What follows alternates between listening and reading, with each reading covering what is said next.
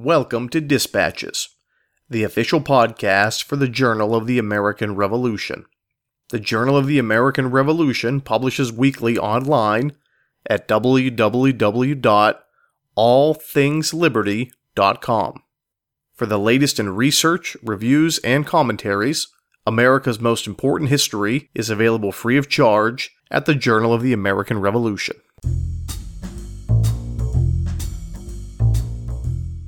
And in truth, he might have been hung, but the French and Indian War fortunately intervened, and his wilderness experience essentially became his get-out-of-jail-free card. That's Journal of the American Revolution contributor Scott Smith, talking about the life and career of Robert Rogers, and he's our guest today. I'm Brady Kreitzer, and this is Dispatches. This episode of Dispatches is sponsored by Simon & Schuster, publisher of Liberty is Sweet, The Hidden History of the American Revolution by Woody Holton. Available now wherever books are sold. Hello, ladies and gentlemen, and welcome to another episode of Dispatches. I'm your host, Brady Kreitzer. Today our guest is Journal of the American Revolution contributor Scott Smith, and he'll be discussing Robert Rogers, one of the most famed commanders of the American frontier. Rogers is one of those incredibly important people that's often lost in the larger story of the American Revolution, mainly because his great achievements come in the service of the Crown during the 7 Years' War.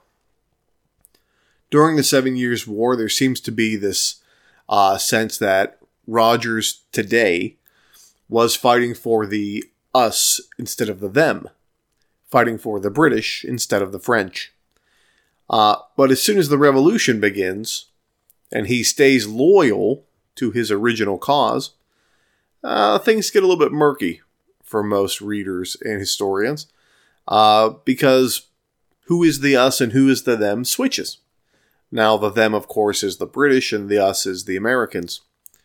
So Robert Rogers gets lost in one of these kind of sort of strange 7 Years' War American Revolution dynamics. But he's an important character nevertheless. So sit back, relax, and enjoy our interview with Scott Smith. Scott Smith, thank you for joining us. Thank you. Tell us about your background. Great. Well, I always wanted to write, but I detoured through the investment world with some success for 35 years. But as I wound down my Wall Street career in the 2010-2015 times, I finally began to dabble in creative writing. First up were short stories. Then I wrote 2 contemporary cybersecurity thrillers, which were based upon my investment experiences, and self-published them. In 2017, I decided to shift to history. I just found I loved research, and I loved sort of going down the rabbit holes that research provides. Hamilton, the musical on Broadway, really got me thinking about the Revolution, and I live in Connecticut, so you had all the Revolutionary War sites up and down the East Coast that were exciting places to visit. I found I could easily spend all day in a museum or reading 18th century correspondence. So I started to focus there. I picked as my lead character Nathan Hale, who is the state hero of my home state of Connecticut. Spent 3 years writing what I would call a biographical novel based on Nathan Hale's life and times. It's called But One Life. And in it, I tried to bring sort of a thriller writer's perspective to historical fiction. And that book, But One Life, is now out for sale in the publishing community by my agent. In the meantime, I wanted to stay focused on the Revolution and keep writing and researching, so I began to write for the Journal of the American Revolution. What first drew your interest into this topic? Robert Rogers captured Nathan Hale on Long Island in 1776. So he was sort of the villain and an important character in my book, But One Life. And as of, if you watch Turn, the series on AMC, you saw Robert Rogers was larger than life. He was the founder and commander of Rogers Rangers, America's first special forces unit, and he arguably became America's first celebrity. Back in the day before Twitter and Snapchat and Facebook, he was on the front page of a lot of newspapers. So I thought he'd be an interesting guy, and I had done a lot of work researching his life for my Nathan Hale book. Talk about Rogers' early life. Sure. He grew up in the New Hampshire wilderness. His father pioneered a farm, Montalona out there.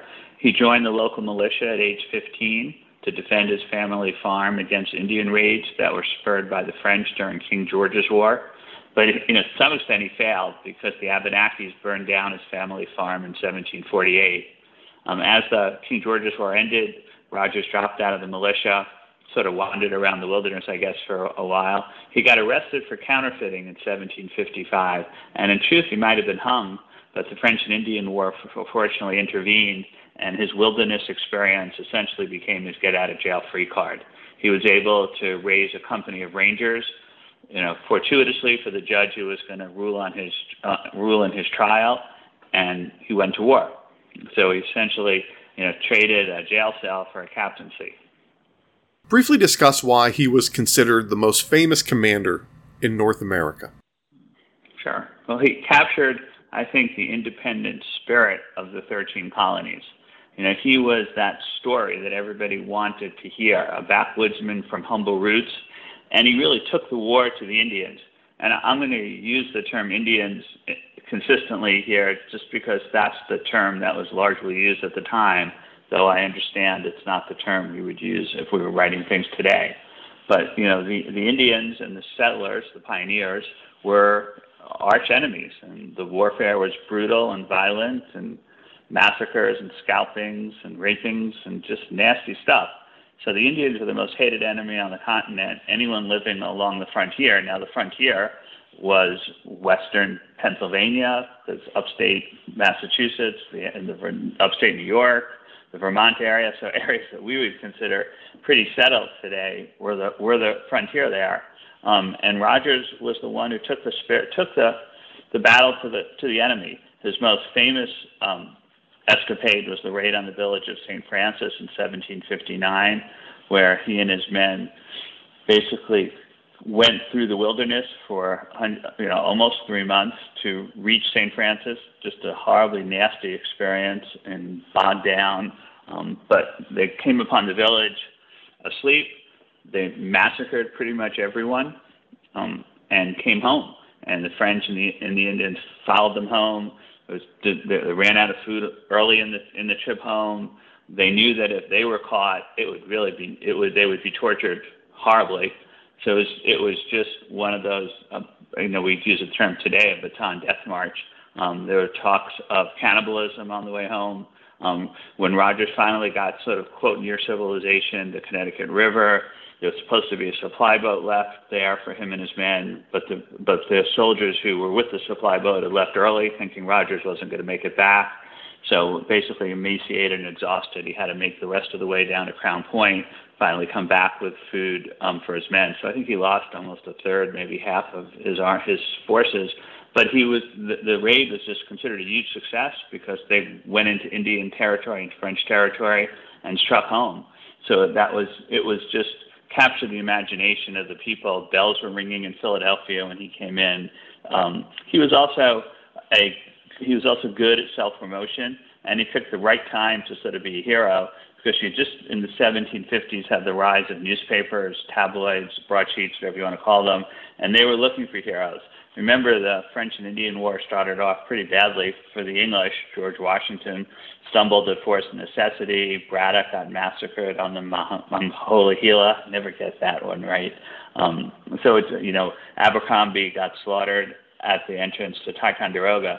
So everyone wanted a hero. Everyone wanted a victory. Rogers was the man. He promoted himself. He got himself the coverage.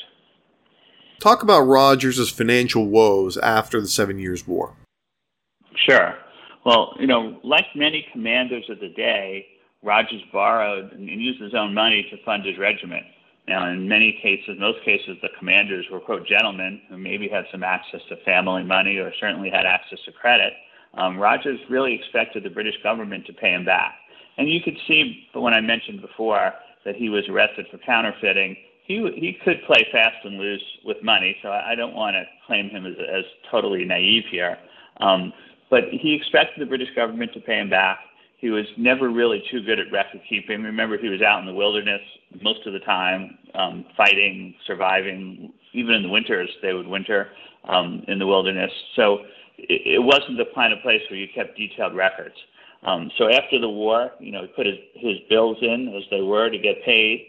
The British were largely stuck for cash. The balance sheet of Great Britain after the 7 Years' War was horrible, and the British leadership didn't like provincials anyway. So there was certainly no rush to pay him back.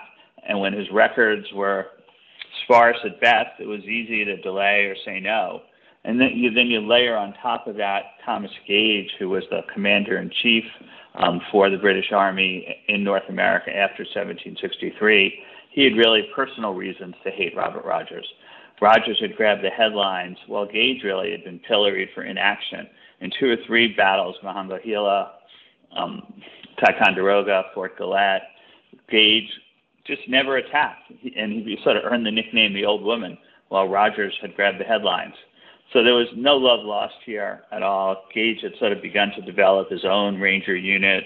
He had no interest in Rogers, and then sort of layering on top of that, Thomas Gage's mentor was Sir William Johnson, who was by 1770 had really become the second largest landholder in the colonies, second to William Penn. And Johnson had built his real estate empire on a huge trading empire with the Indians, trading furs.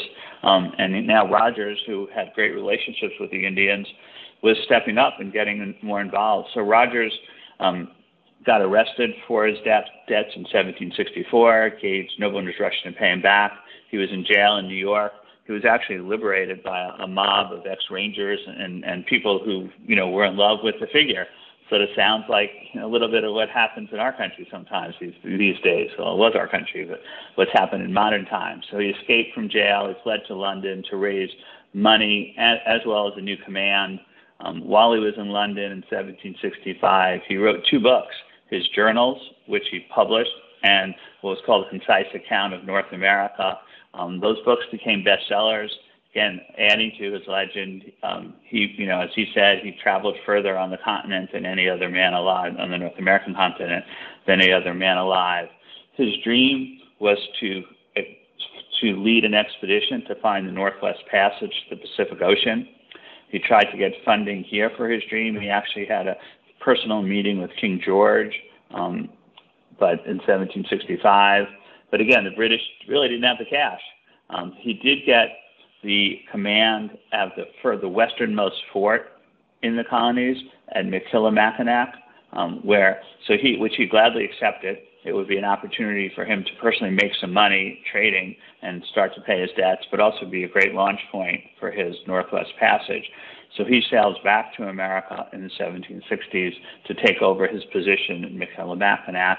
But his commander-in-chief, his direct report was to Thomas Gage and Sir William Johnson, who basically hated him. So it was a tough time for him. So he was in debt. He just didn't have the assets, the personal resources, family resources to repay. Again, many other leaders of the time were also in debt, but they sort of somehow managed to buy themselves some time, where Rogers really ran out of time, and largely because of Thomas Gage and Sir William Johnson's dislike of him. Describe his imprisonment and what he did upon release. Well, he was actually imprisoned several times. Excuse me. So, as I said, in New York in 1764, he was just in for a short time and got freed by the mob. But the worst was in 1767 and 1768. He was a commander at Michilimackinac and was planning his Northwest Passage expedition, was working on improving relations with the natives, with the Indians out there. Remember, that western frontier had been the site of Pontiac's uprising in 1763. So there was a fair amount of negotiating and just treaty building that he had to do. So he went out of his way to give gifts to the Indians, to engage them in trading, showed them, in his mind that he was being fair with them and that the British government relied heavily on them. But that really stirred up the unrest with Thomas Gage back in Boston, and again, Gage's mentor, Sir William Johnson, who had no interest in a man like Robert Rogers becoming a senior intermediary with the Indians out west. So they basically trumped up some charges. Johnson sent out a crony of his to work under Rogers at Michilimackinac. and he instead was sort of keeping a record on anything that Rogers did that was out of the ordinary. For example, giving gifts to the natives, which was sort of standard practice. And in earlier memos, William Johnson talks about how important it is, but now William Johnson and Gage come back and say Rogers committed treason. He never had permission to give these gifts. We're talking about trinkets, really, to the Indians, as well as rum and blankets and muskets. So it was an array of goods. I don't want to say just trinkets there overall. But they basically, Gage and Johnson trumped up charges to have Rogers arrested for treason. They kept him locked, chained, frozen, and basically barely fed for almost a year. They had shipped him back from the West to Montreal to stand charges in October 1768, and he was pretty quickly acquitted on all those charges. So that was the good news. But he wasn't reinstated. He wasn't reimbursed for any of his expenses, and he wasn't even released to travel again for another 6 months. He was cooped up in Montreal, so he ended up in more debt than ever before. As soon as he could travel, he went back to London. Again, the only place he had his patrons where he thought he could raise some money and raise a command, but the stain of treason really haunted him. So he ended up in jail again in 1772. And on the process from 1767 through 1775, he really missed the whole buildup to the revolution in the colonies. When he left America in 1765, it was a vastly different place, much more subservient to the British Crown. 1765, you had the Stamp Act, and everything just sort of avalanched downhill from there. And he missed it. He was in London for almost all that time, or far out west, looking to go further west to find the Northwest Passage. So the imprisonment, the treason trial in 1768 really sort of stabbed the knife in Rogers' back. He really couldn't recover from that in any good way. Why was Rogers so distrusted when he came back to North America? I think that's a great question, and I think if anything, that's really the turning point of my piece. My article, what happened to him? So let's try to look at it from both sides here. Rogers had been a famous military commander, a very successful military commander, and we're going into war, so you sort of think people, either side, would want him. So it was easy to see on the British side, because Gage was commander-in-chief in 1775 when Rogers came back. Gage hated him. And he had 20 years of feud and jealousy. So Gage wasn't going to do anything for him. And remember, in 1775, Gage had just had the battles at Lexington, Concord, Bunker Hill. So his star had dimmed completely. He had a lot more on his mind than Robert Rogers overall. But there was no way Gage was going to employ Rogers. It was tougher going to see on the American side why George Washington wouldn't have been more open to Rogers. George Washington in his correspondence, you could see he wanted the Indians to fight for his cause. And even probably more importantly, he desperately feared that tribes would fight against him. Robert Rogers, when he came back to America in the summer of 75, was sort of dubbed the commander-in-chief of the Indians. So, you could think in that respect, Washington might have recruited him rather than repelled him. But nevertheless, Washington certainly didn't do that.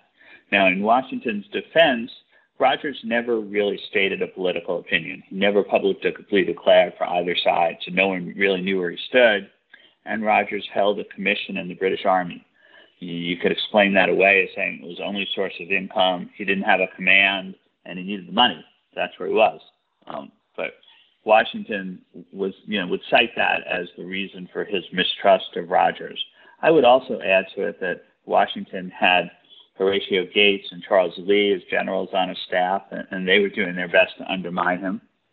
And then when Rogers finally met George Washington, it was late June of 1976. Washington had actually had Rogers arrested in New Jersey. And again, Rogers looked suspicious. He was traveling around the countryside. There had been some letters to Washington saying Rogers was up in Canada. He was stirring up the Indians. He was dressed in Indian gear. The newspapers were saying Rogers was commander-in-chief of the Indians. And at the same time, by late June 76, George Washington was reeling from the Hickey plot to assassinate him, which was masterminded most likely by Governor William Tryon, who Rogers had met with to look when he was in the States. So even though Rogers was never implicated in the plot to assassinate Washington, Washington still had him arrested and shipped on to Philadelphia. So that, I think there was a lot of personal issues, personal divisiveness here. Washington and Thomas Gage both had largely floundered in the French and Indian War, while Rogers had shined. Both Washington and Gage were aristocrats, Gage by birth, Washington by his marriage to Martha, while Rogers was a backwoodsman of low birth. And they just couldn't stand to see him be successful. So, I guess, summing it up, there were largely personal reasons, but arguably professional reasons. If Rogers had come out and said he was as a staunch patriot, would things have been different? He would have had to walk away from his commission in the British Army, which, again, was his only source of income. The Continental Army couldn't afford to pay anybody. Rogers was in a difficult place. He also could have been arrested again for his debts. So he was looking to sell his services to the highest bidder, and in effect, for a while, there were no bidders. How did he recreate Rogers' Rangers? Good question. So the one person, who in command who really valued Rogers was William Howe. So by October 75, Howe, Gage has sailed back to England. Howe is now the commander-in-chief. Howe is planning his assault on New York City, coming up to Brooklyn. So we're talking early August 1776. Rogers is in Philadelphia. Congress is debating the Declaration of Independence and basically shunts Rogers off to New Hampshire. So there's plans to ship him back to New Hampshire for trial. And Rogers had now been in jail, shipped back across the continent several times. He wasn't going to let it happen. He escaped from jail. He evaded bounty hunters and got to General Howe on a ship off of Staten Island. Howe pretty much immediately reinstated Rogers to command to start up Rogers Rangers again. Howe was a light infantry commander, had fought well during the French and Indian War on the Plains of Abraham. Howe's older brother had actually been Rogers' mentor during that war. So while I could never find any documentation that William Howe and Robert Rogers spent much time together, there was clearly a respect for each other, and Howe immediately reinstated him to command. So this time Rogers was raising his Queen's Rangers from city boys, what I would call at the time, in New York, New Jersey, and Connecticut, not the hardy backwoodsmen of his original Rangers up in the North Woods and during the 7 Years' War. He recruited pretty much anyone he could. Remember, by 76, a lot of the best candidates for soldiers on Tory or Patriot had already gone off to war, so Rogers got what he could get. Black and white, rich and poor, merchants, farmers. They were not nearly as good fighters as early as Rangers. And by this time, the British Army had begun to build its own Ranger units. So there was a feeling that why do we need Rogers Rangers anymore? So we ran into what I would say was significant prejudice within the British Army at this point. But George Washington still feared him. You could see the letters I cited in the article where Washington and other senior people on the Patriot side are constantly monitoring where Rogers is. But he doesn't have the clout within the British Army. And you can see, Rogers' final battle, if you will, was in Mamaroneck just before on Heathcote Hill, before the Battle of White Plains. And you could see where he was positioned on the point that Howe obviously had trust in him to put him in that position. And in fact, Rogers, although he was surprised, had reorganized his men to withstand the surprise, essentially repelled the Patriot advance, but some of the Patriot commanders got to bragging that they had finally defeated the famous Robert Rogers. So that was one more nail in his coffin back in Brooklyn, back in the British Army. Again, Howe kept his confidence in them. The Rangers were still going strong in November, December, January 1776 and early 1777. But the tide was really building up against them. There was an inquiry into the Rangers, and that that came out badly for Rogers. Again, mostly because of the kinds of people he recruited more than any serious battle flaws. But the net result was this time Alexander Innes, who was the Inspector General of the Provisional Forces, came out with a recommendation to Howe that you had to get rid of Rogers and get rid of the Rangers, and Howe basically did. So Rogers, there's no issue that there's no documentation that Rogers really fought this judgment, but there is documentation that most of his officers were treated well and given severance pay, if you will. And so I sort of surmise that Rogers sort of made a deal with General Howe to treat his men well in return for him fading into the sunset. How does this story end for us? Rogers' life goes downhill pretty quickly after he gets booted out of the British Army. So I really didn't spend much time there. He tries to raise another Ranger regiment, gets arrested again. He finally goes back to England for good in 1783 when the British finally evacuated New York and North America. He dies in ignominy back in London. But I really wanted to focus the end of the article on Rogers' enduring legacy and what's really come down through the ages. And the two key points there was his fervent belief in continental expansion, and that clearly with the Louisiana Purchase and the march westward of America, he was dead on right on that one, and his Ranger tactics, which is still taught to Special Forces troops today. Rogers had written an entire book outlining his tactics for battle in the wilderness and in battle in a Ranger situation, and those are still preeminent in the military today. So his legacy has, as a warrior, as an explorer, really exceeded certainly his accomplishments during the Revolution. Scott, how does this article help us understand the Revolutionary era better? I think the Revolution exposed deep class divisions in colonial society. Now, when I started my research as a sort of a neophyte, I sort of thought everybody was sort of cheering for George Washington and the rebellion, but that clearly wasn't the case. And there are several books that make the case that the Revolution was as much class warfare as political warfare.